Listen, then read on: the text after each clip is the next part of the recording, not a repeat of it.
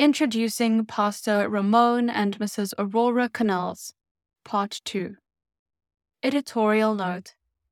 Pastor Ramon J. Canals is the newly elected General Conference Ministerial Association Secretary, and Aurora Canals is the newly elected General Conference Associate Ministerial Secretary for Pastoral Families. This is a part 2 of a 2-part interview. Anthony Kent, Ramon and Aurora, what is your greatest joy in ministry? Ramon J. Canals, for me, it's winning souls. The happiest time in my whole ministry is when I'm in the baptistry baptizing a person. That's the greatest joy for me. Aurora Canals. Mine was when I worked with Ramon in evangelism in Oregon. It was really nice. It was a lot of work. I used to tell him, I work harder than you because when you have 50 people coming to your meetings, I have 100 kids coming to the meetings. I did a lot of Bible lessons for those kids, and that was really very rewarding. Anthony Kent, with your experience as an elder, Ramon, and Aurora as a deaconess, what would you like to say to this very significant group in our church today? Is there something on your heart that you'd like to say to elders, deacons, and deaconesses? Ramon Canals. Yes. The first thing that I would say is to enjoy the privilege of serving God, because there is nothing more rewarding, more beautiful, more important in life than to serve God. And to be called to be an elder, a deacon, or a deaconess is an honor. It's a call that comes from God. It does not come from people, but God. Enjoy serving God because it's a tremendous privilege. Aurora Canals. And for me, be supportive of your husband's ministry because it's also your ministry. If he succeeds, you also succeed. When we had the church in our basement, I was able to see Ramon leading people to Christ. It was a blessing to see those folks change their lives. It was just so amazing to see them coming from the world and becoming Christians. It was such a joy. Anthony Kent. How important are elders, deacons, and deaconesses? How significant are they? Are they just dutiful servants in our local church, or are they more important than that? Ramon Canals. I believe they are very important because they have been called to prepare themselves at God's church for heaven. The service that they give to the church is valuable. They work with the pastor. They are a team with the pastor to give spiritual leadership to the church. And the church was organized for missionary purposes. This is why the church elects elders, deacons, and deaconesses. They are spiritual overseers of the church. Anthony Kent. So they're elected because they're trusted and respected? Ramon Canals. They are, yes, because of their character, because of who they are as people. And when the church elects them, it is because the church recognizes them as being called by God and gifted by God to serve in the church. What a tremendous privilege. It's just an amazing thing. These are very important positions. I had the privilege of serving as an elder as a young man. It's also a great responsibility. I knew that I needed to get into my Bible, that I needed to pray more, that I needed to be careful how I conducted myself, because I knew that people were also watching me, and I could be a stumbling block for others if I did not behave appropriately. Anthony Kent. Ramon, when you were pastoring, in what areas did you train your elders, deacons, and deaconesses? What did you really focus on in that training? Ramon Canals. That's a good question.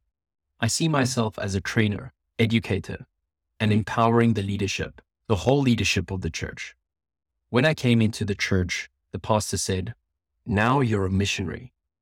They asked me to be a Sabbath school teacher, an elder, and several other positions. But I was not trained.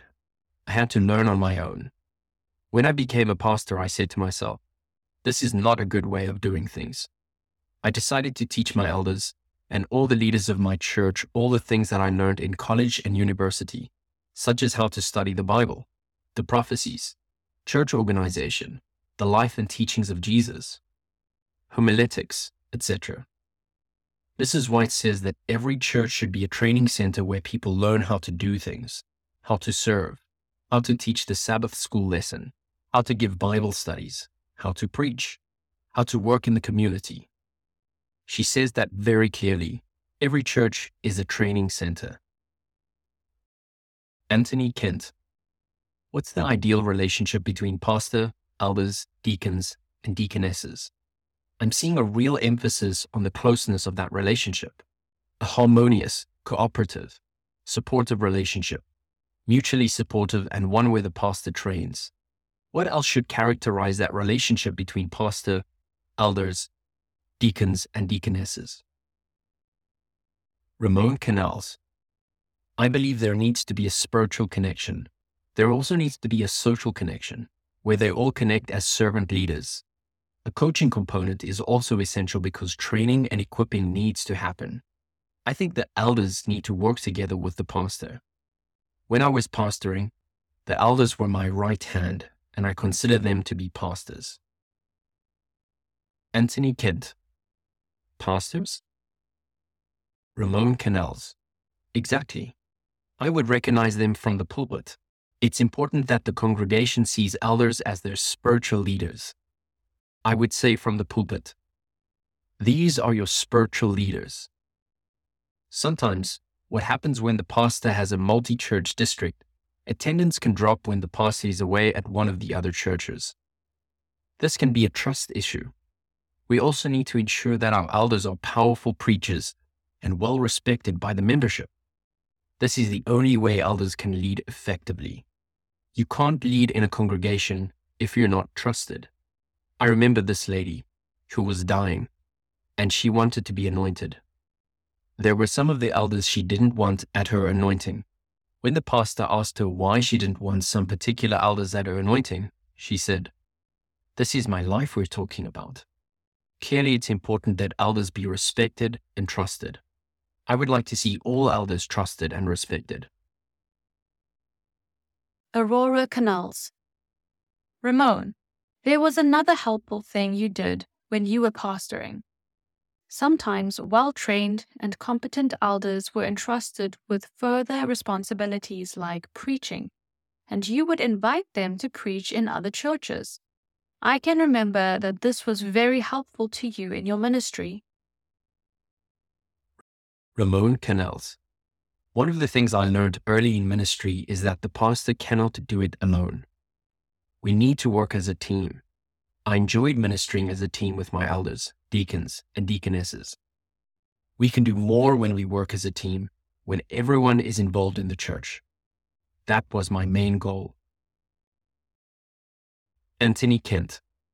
One of the significant initiatives of the global Seventh-day Adventist Church is, I will go. How do you see elders, deacons, and deaconesses being involved in I will go? Ramon Canals. I will go is an initiative that excites me very much because it talks to me personally. And elders, deacons, and deaconesses, they will go.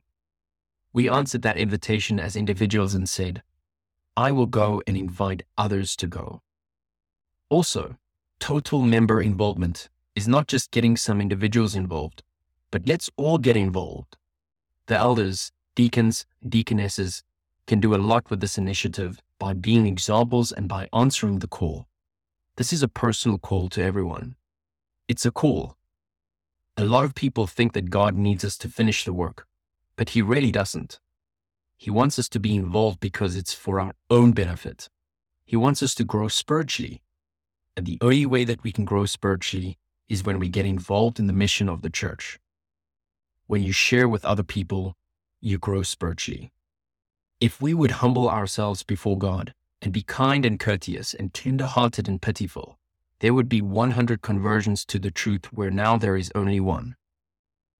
And so those 5 things, being humble, kind, courteous, tender-hearted, and pitiful, which means compassionate or merciful, if we have that alone, that's when God can use us as instruments. We don't have to know a lot, but just be humble and open to the leading of the Holy Spirit. I would say to any elder, deacon, or deaconess, stay humble, kind, and loving, allowing God to use you as an instrument. He's waiting for us to humble ourselves so that He can use us. Anthony Kent, what books or resources would you encourage elders, deacons, and deaconesses to acquire and read? Ramon Canals, that's a good question. I would have in mind Elders Digest, the Seventh-day Adventist Elders Handbook, and the Seventh-day Adventist Deacons and Deaconesses Handbook. But my number one favorite book is the Bible. That's where I get my inspiration and energy. This is where I get everything. The Bible. That's number one. Number two, The Spirit of Prophecy. I would recommend 4 books that have been very meaningful to me in my ministry. The Great Controversy, Steps to Christ, The Ministry of Healing, and Christian Service. And then besides that, I would say the Church Manual. Elders, deacons, and deaconesses need to know the Church Manual very well. Anthony Kent, is there a question that I haven't asked that you would like to have been asked? Is there something that's on your heart that you love to share? Ramon Canals, what's the most important characteristic of an elder? I would say the most important characteristic is to be a spiritual person, to be connected with God, to be in tune with the Holy Spirit. That's where everything comes from. And the second relates to character, to have integrity. But when He who had set me apart before I was born, and who called me by His grace, was pleased to reveal His Son to me, in order that I might preach Him among the Gentiles, I did not immediately consult with anyone.